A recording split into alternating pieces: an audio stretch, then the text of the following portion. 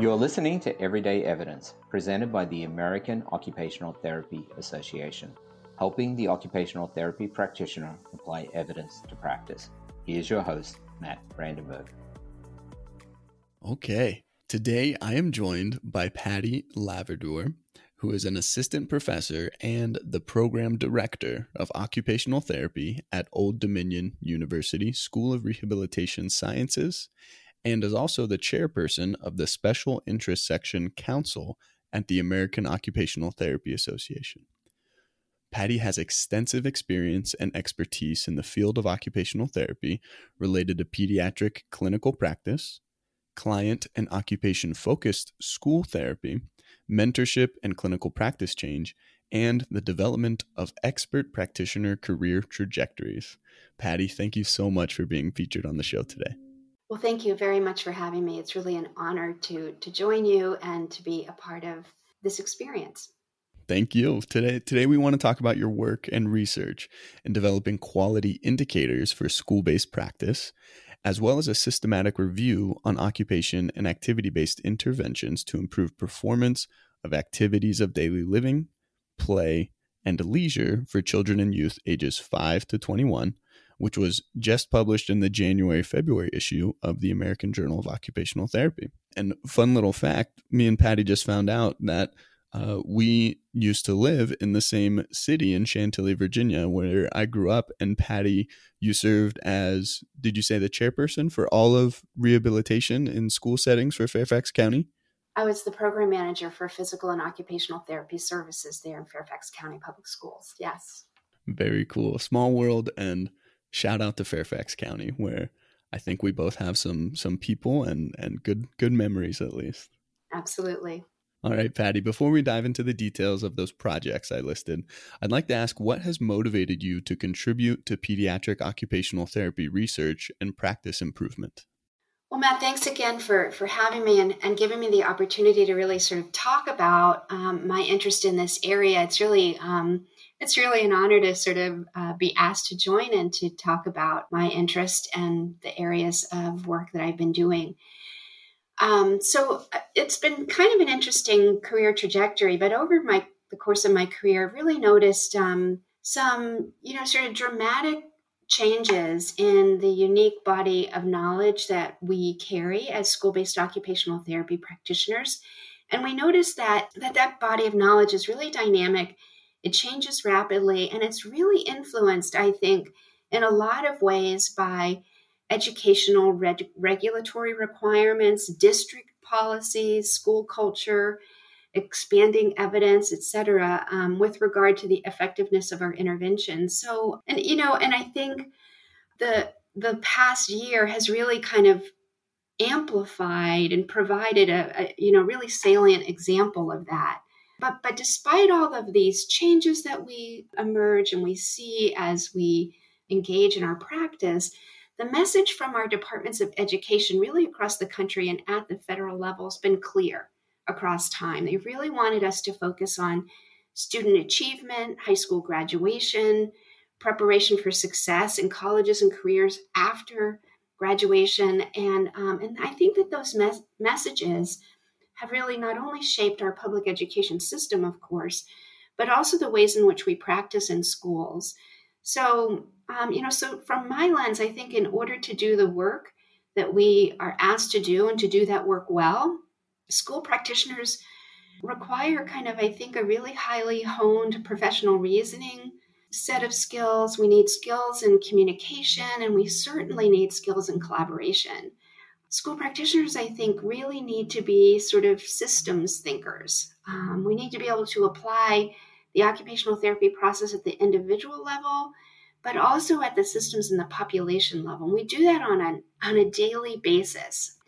So as program manager at Fairfax County Public Schools, I felt like I lacked a really clear standard, and I lacked that kind of a reliable measure of effective service delivery to really allow our department to illustrate our contributions to kind of these explicit expectations from the Department of Ed and also from our school division. So what I found is in those roles is that practitioners working in schools work and kind of develop competency on the job. They don't really always have access to the tools to measure and articulate their distinct value. And perhaps one of the biggest conundrums that motivated me as a manager is that school practitioners are often evaluated as teachers using performance measures that are inconsistent with our scope of practice. So I really set out on this path, really, as a practitioner and as a practice manager, to look at the professional trajectories of school practitioners and really find a way to support it.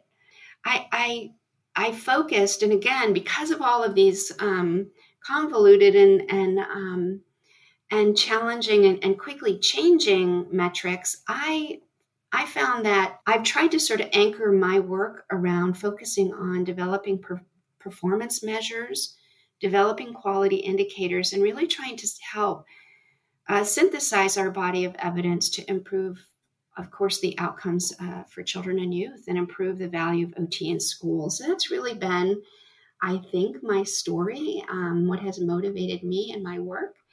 And it brings me up to where I am today. Absolutely. Thank you so much for that background of you really kind of painted a picture of school-based practice. And you mentioned your work developing quality indicators. That's one of the things we'd love to focus on with you in this interview.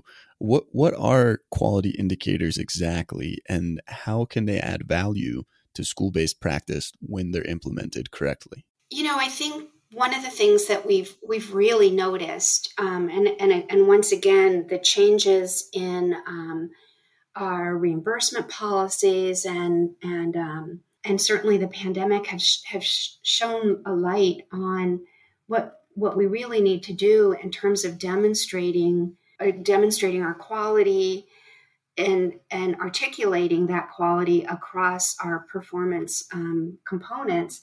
We've really noticed that we need these sort of ways to comprehensively measure quality across the dimensions that we work in. So we need them really in schools to help us think about what are the performance expectations of us? How can we define the work that we're doing?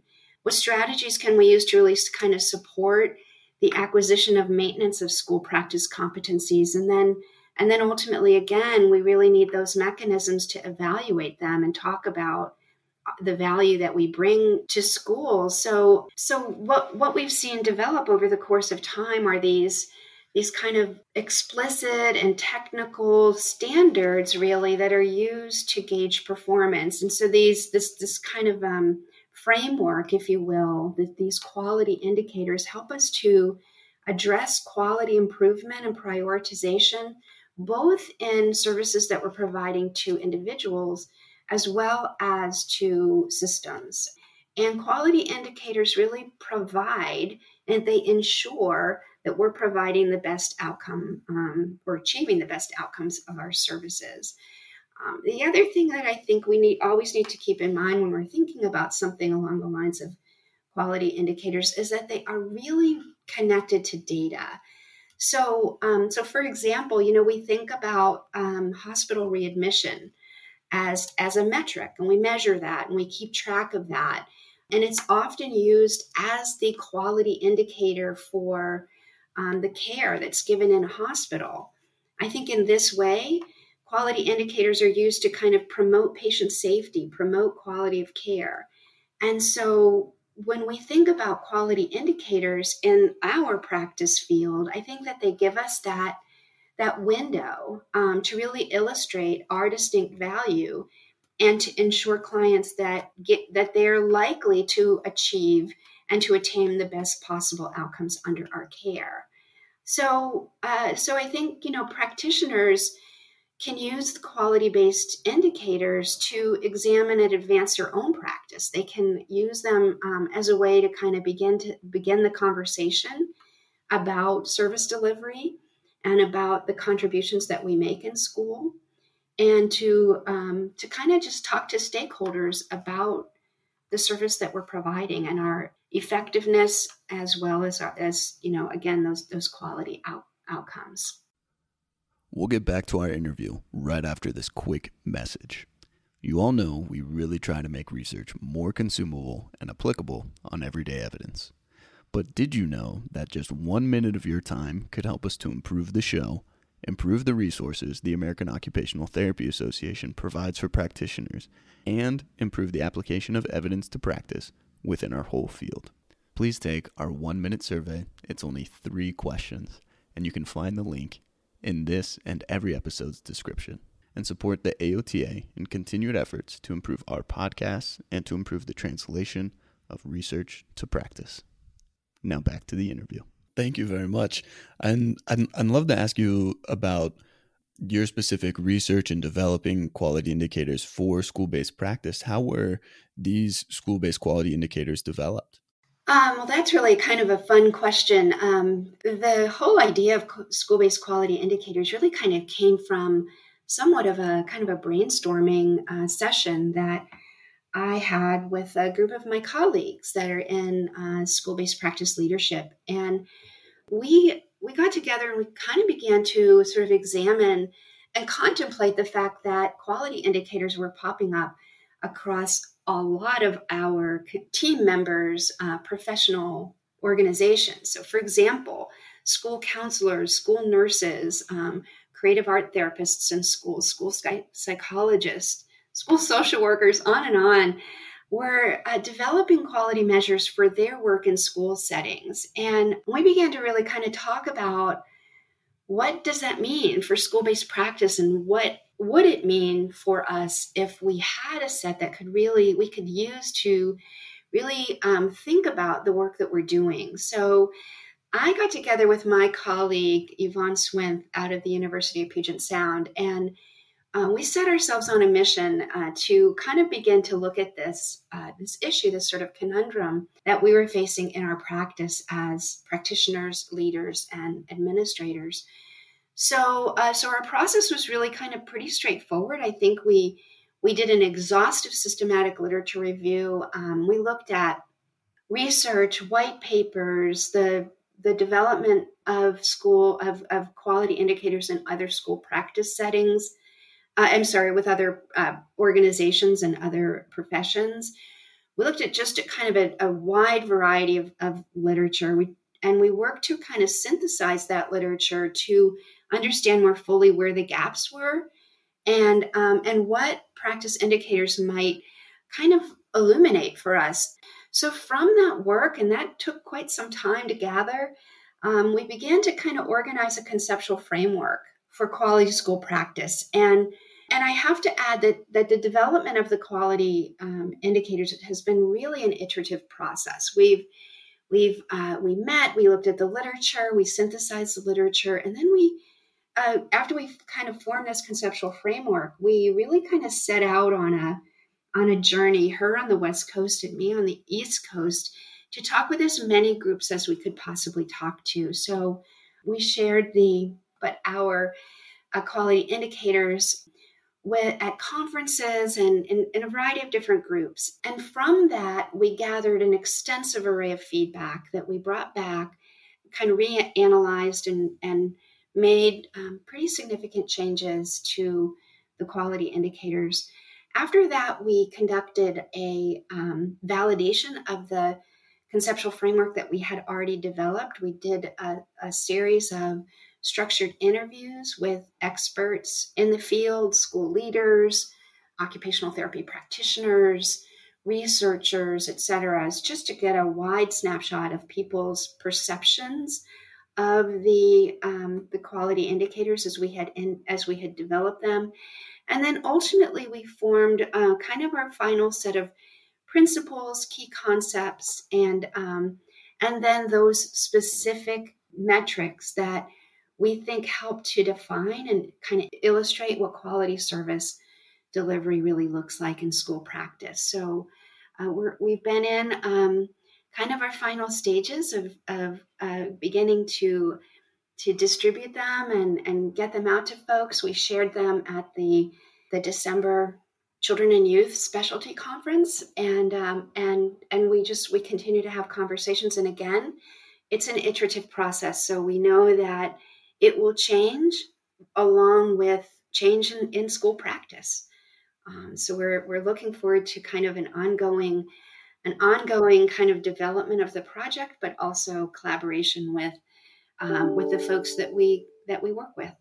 I love that your process is ongoing because, as we all know and have seen, the needs of this population are constantly changing. So that is very encouraging. And I want to ask Patty, how can practitioners access these quality indicators? Where can they go to find them, or would you prefer they reach out to you or your colleague Yvonne? Yes, they certainly can reach out to us. Like I said, we presented them at the school specialty conference. We continue to advance them and distribute them through those kinds of venues. And we're in the process now of writing it up and sharing a little bit more widely with folks what those quality indicators look like. But absolutely, people are more than welcome to reach out to me, reach out to my colleague, and we'll be happy to share where we are in the process and to share those resources. And that's awesome. Thank you so much. Our listeners are really going to appreciate that. And I want to ask how practitioners and leaders could use these quality indicators in their practice in schools. How would you recommend they begin to implement them into their day-to-day? Well, that's a great question. We have a lot of our colleagues that are using them and that are sharing their feedback around how they are using them. And so I think the main message that we have articulated and the way that we have utilized them in our own practice is that they are a really comprehensive tool to help us kind of reflectively examine our practice. I think it's a way to just kind of, sit in reflection and thinking about what are my practice needs as a practitioner. What does my program need as a program administrator, and to really begin to kind of think about and establish that professional development plan that can help you really kind of situate your practice in what is considered sort of best practices and evidence-based practices and so forth. And I think too that it can really help, and what our colleagues have been sharing is that it's been able to really help individuals as well as groups develop those professional development objectives that they might have, but also to guide kind of their continuing education choices. So helping to kind of align and point to what might be an effective way to advance one's learning and practice opportunities. The other thing that I think we've been hearing a lot from our teams that are using the quality indicators is that it's been really helpful for them as a tool to help work with teams. So it's kind of been pointing to how to build competencies around collaboration, communication, and it's been helping people target where they could focus their energies on around enhancing some of that the teamwork that they're doing. And then I think lastly, it's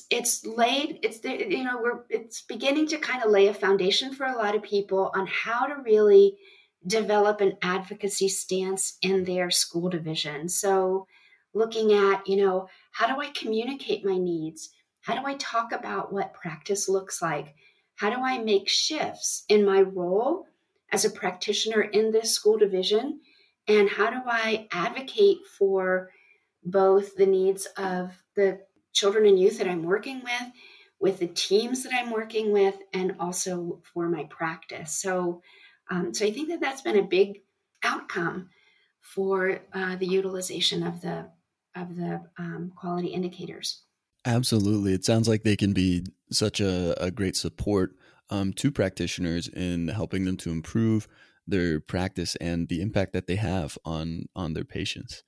Could you share a clinical example or personal story from your own experience, or maybe that of a colleague, of how developing or implementing quality indicators had led to a positive outcome?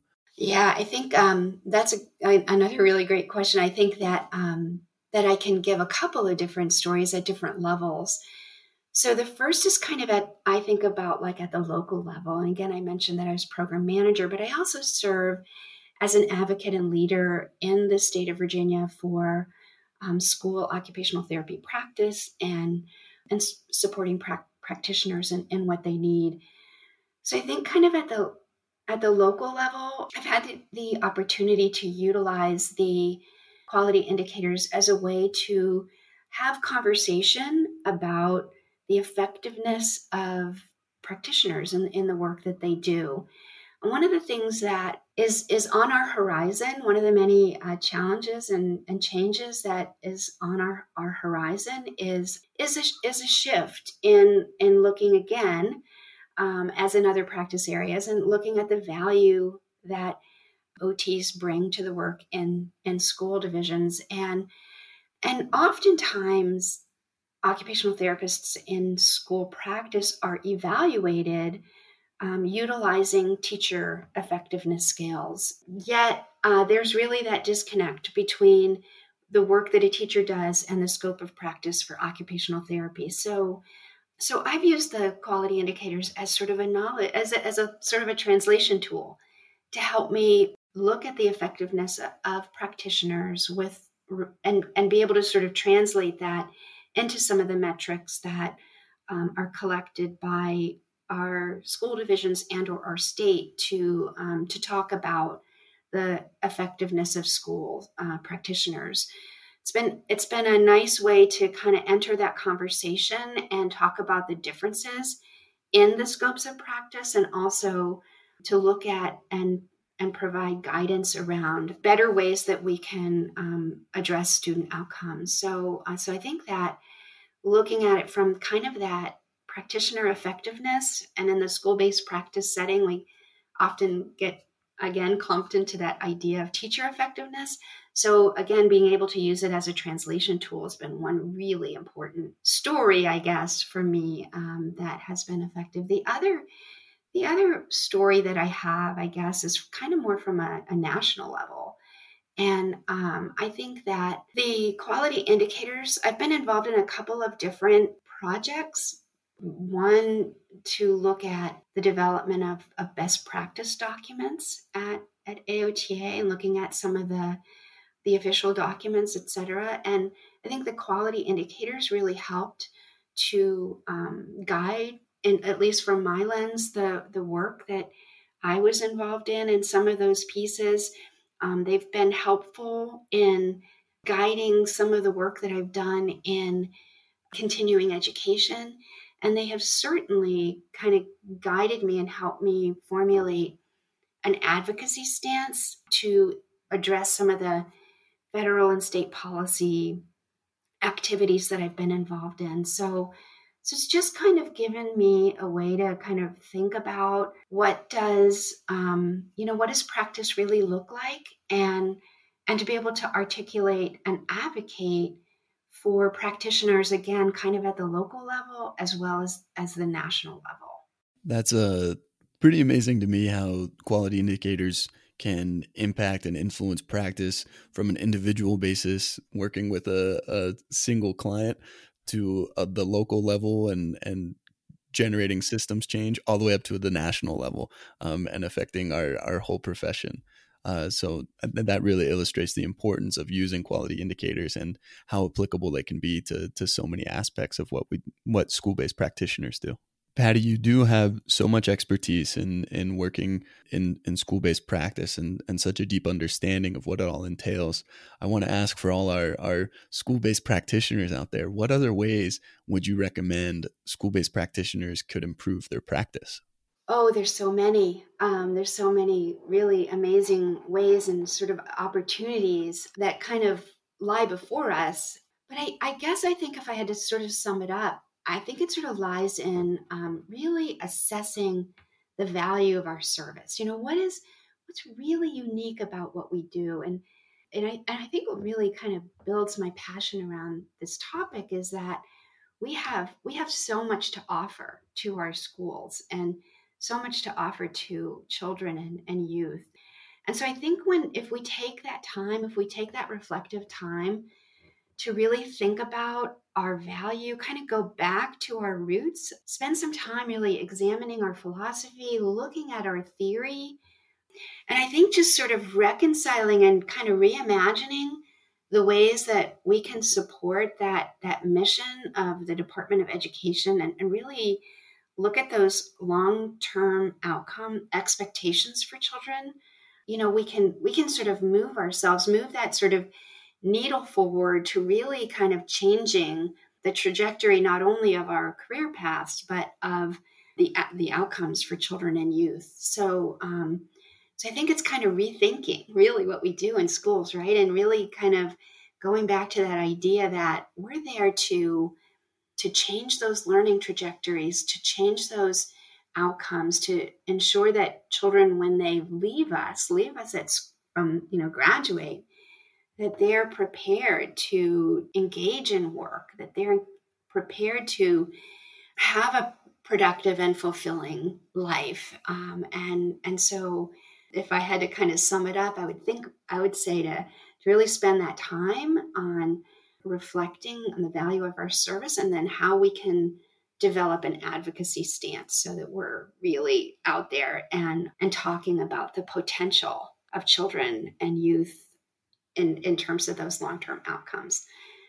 And of course, we can't forget that we just absolutely need to immerse ourselves in evidence and really develop the skills to translate that evidence to our teams. I mean, I think we just have such a great capacity to help our teams think more broadly about all of the potential facilitators and barriers to access and participation for our students. Absolutely. I love that you brought up and emphasized the importance of evidence there.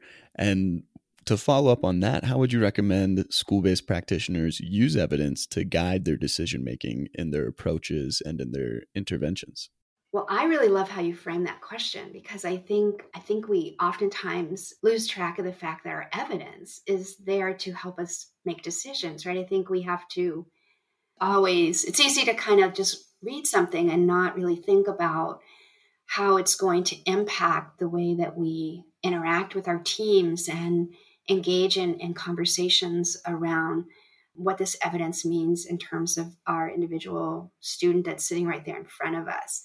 I think in a lot of ways, we've kind of become a little technical in our thinking about the evidence. We've built our skills, which has been grand, right? We've really built our skills in being able to access the literature, examining it, synthesizing it, and really, thinking about the information that it presents. But I think we still need to kind of figure out and build our capacity to situate that into the context of the OT practice. So we need to situate that evidence in our theory and our, like I said earlier, kind of going back to the roots, but situating it in our theory, kind of organizing it around how we're thinking about the factors that are influencing an individual's participation, and then integrating that with the data that we're collecting on our, sort of our experiment, right? Our student in front of us. So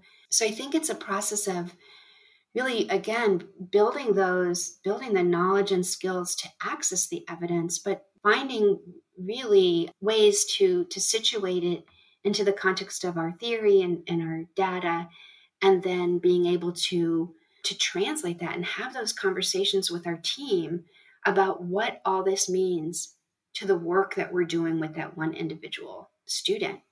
I love that. And I think that really highlights the importance of integrating evidence into every step of the OT process and how large of an impact that can have on the quality of practice and the positive outcomes that students and patients alike can experience. I'd like now to shift focus before we let you go, Patty, and talk about the systematic review that you conducted. That was the systematic review on occupation and activity-based interventions to improve performance of activities of daily living, play, and leisure for children and youth ages 5 to 21. And again, that was just recently published in the American Journal of Occupational Therapy. The objective of this systematic review was to identify, evaluate, and synthesize the literature related to the effectiveness of occupation and activity-based interventions to improve participation in activities of daily living, play, and leisure skills in children and youth ages 5 to 21 years, and to contribute to the development of AOTA practice guidelines. What does the literature say, Patty, are the most effective interventions to improve ADL, play, and leisure skills in this age range? Well, this is such an exciting project, and I do have to say that it is a companion document to a study that I did with this group that looked at IADLs and sleep as well. So, but it's been really an exciting opportunity. So I did this work with the amazing AOTA evidence-based practice team. And with and specific to these two studies, with my colleague, Stephanie Biesber out of Mount Mary University in Milwaukee. So I think, like I said, it was just this really huge undertaking where we really did an expansive review of the literature that really talked to those occupation and activity-based interventions as well as occupation-based outcomes. It was fascinating. We had a lot of fun, took a lot of time, but I think after sifting through thousands of records, we synthesized those effective interventions into essentially three main areas. The first is supporting engagement in occupations.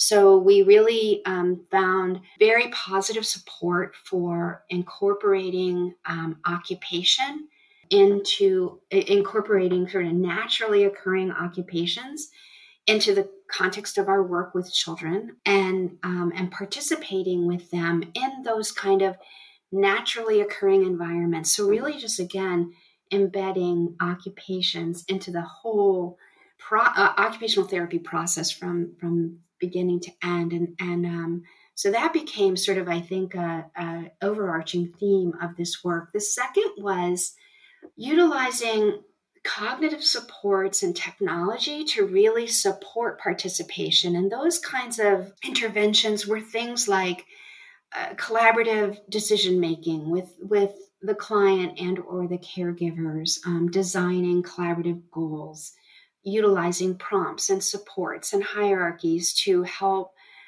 children and youth organize their participation across those occupations and activities. And then using a variety of different kinds of technology resources like, apps and video recordings and things like that to really help students and children and youth organize themselves and support that participation across time. And I think that those pieces, those three components, the engagement and occupation, the cognitive supports, and the technology, what we saw really supported occupational participation and performance across a wide domain of occupations.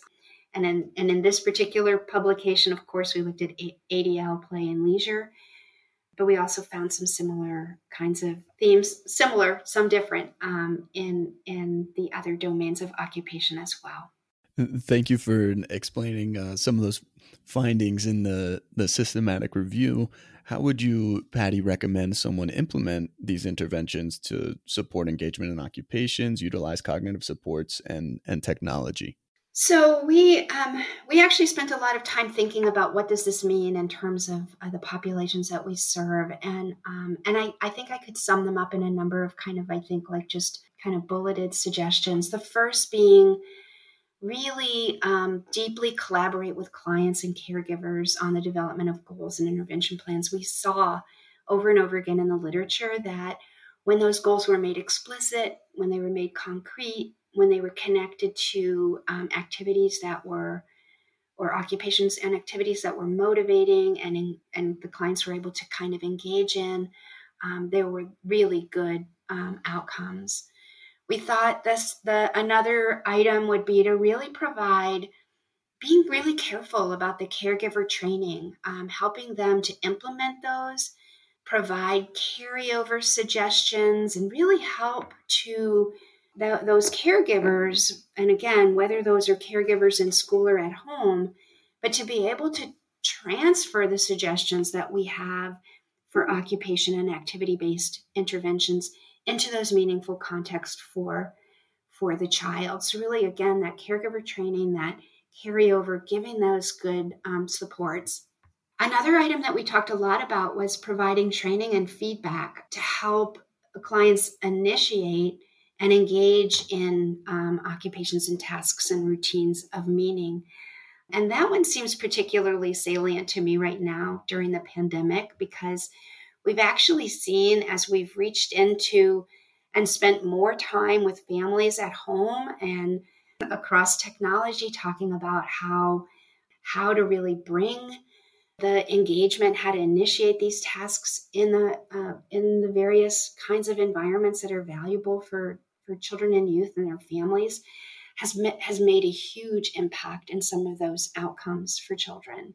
So again, providing that training, providing feedback, helping families and caregivers initiate and engage their children in tasks and routines of value can be really, really helpful. Utilizing naturally occurring social partners can be really valuable. So we saw in the literature ways to embed peers, and now we're seeing at home ways to really engage siblings and family members to participate in those natural routines and contexts and environments that can be valuable for the outcomes for our children. Again, I think utilizing technology, so thinking about, again, like I was saying, the video modeling, virtual reality, all of those kinds of interventions, apps, we're seeing more and more of those kinds of things kind of coming on the scene to help support and reinforce occupational participation and performance can be really, we saw that as a kind of a really important attribute in occupation and activity-based intervention. And then I think finally, again, kind of going back to some of our roots around motor control, motor learning theory, and things like that, but helping our caregivers understand how to carry over structured practice, providing coaching, providing feedback on ADL skills in the home, finding ways that we can coach families and school caregivers on engaging that child in occupations of leisure. All of those kinds of things can be really, really helpful. I think what we found is that when we give our caregivers opportunity to engage, we instruct them, we provide those really explicit ideas for them, that the outcomes are improved. So those, I think, would be kind of some of the main themes that we found around how to really implement some of the interventions from this study. Absolutely. Thank you for highlighting those interventions that were strongly supported by literature and evidence. Would you by chance have maybe like a case example or a case example of how a practitioner could go about implementing these interventions? What might they say when coaching and providing feedback to a specific student? Yes, I guess I kind of alluded to it, and because obviously we did this study before the pandemic, but then now that we are in the midst of it and have shifted in a lot of cases our practice to home environments, and we've been supporting remote learning from home and really kind of contemplating what these goals that we might have for students for learning in the school environment apply to home, I think has been a little bit of a sort of a microscope about, or giving us, I think, maybe a really nice glimpse as to how we can apply some of these occupation and activity-based interventions into the home. So some of the things that kind of come to mind when you ask for a case example are thinking about how we can work with families around building routines, natural learning routines at home. I mean, I know that that's been a big piece of my practice over the last, 10 months now, is looking at how am I instructing, how am I coaching, how am I listening to this parent talk about what is challenging about remote learning with this individual with disabilities in their home. So it's been having that conversation about how can we create a learning environment for this student in a remote context.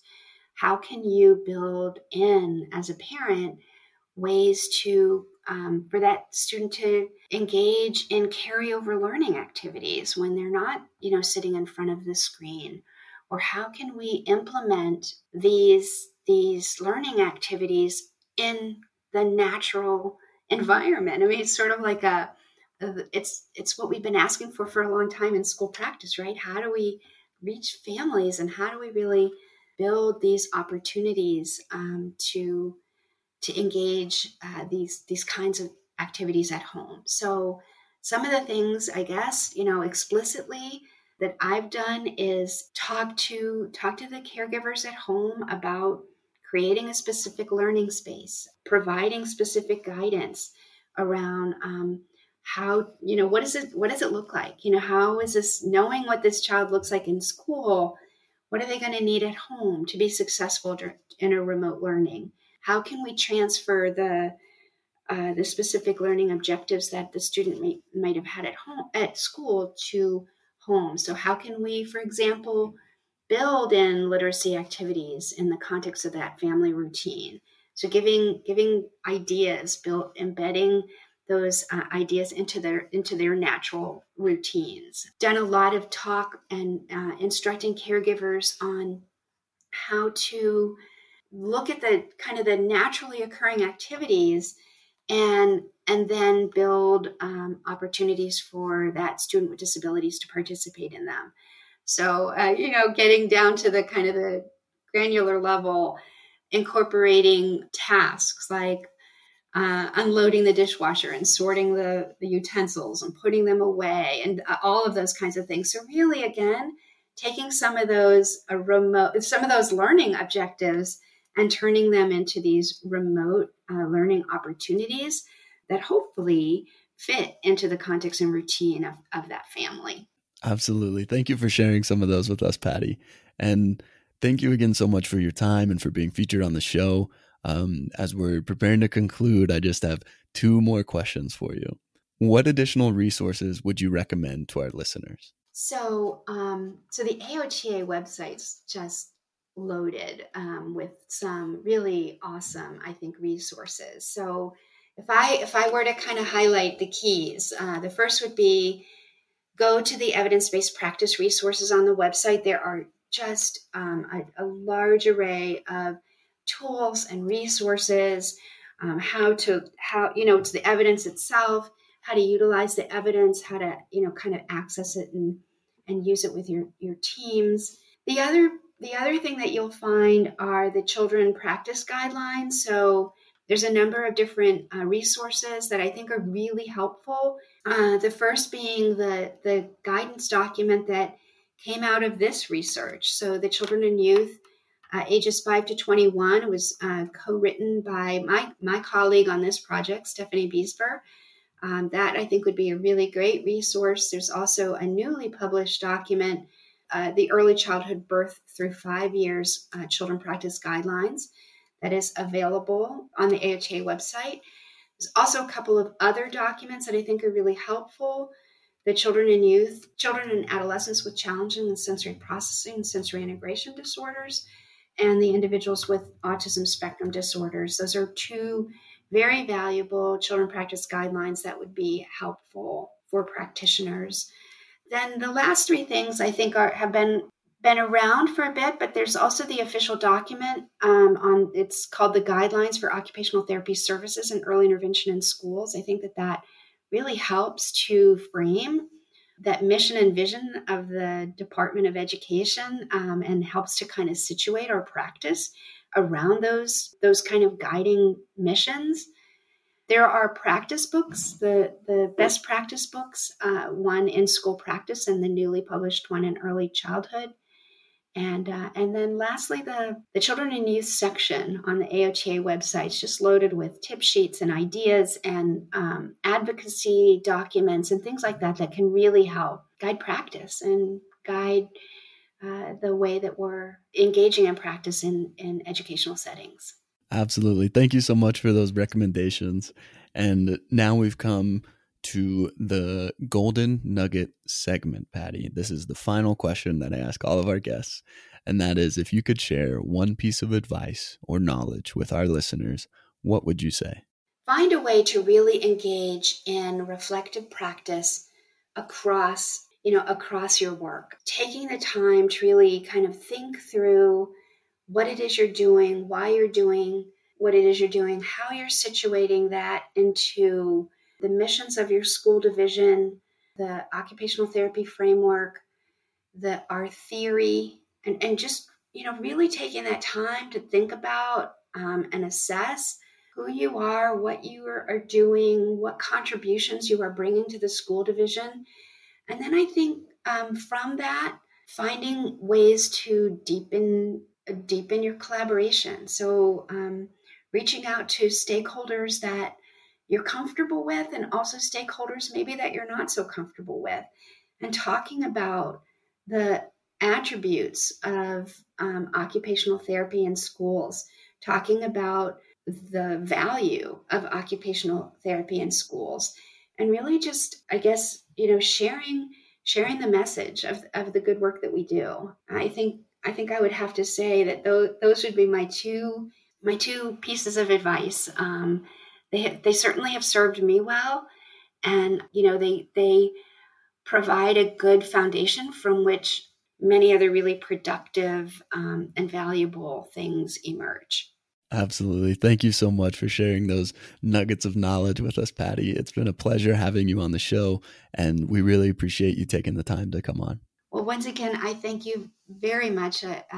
It's been really an honor and a lot of fun too to kind of think through and try to kind of try to encapsulate the work that I've done, and also the work that I've seen my colleagues do over the course of my career trajectory. So thank you very much. I appreciate it. You're very welcome. I'm glad to hear that. Thanks for listening to Everyday Evidence. Tune in next time for more evidence-based practice insights and applications.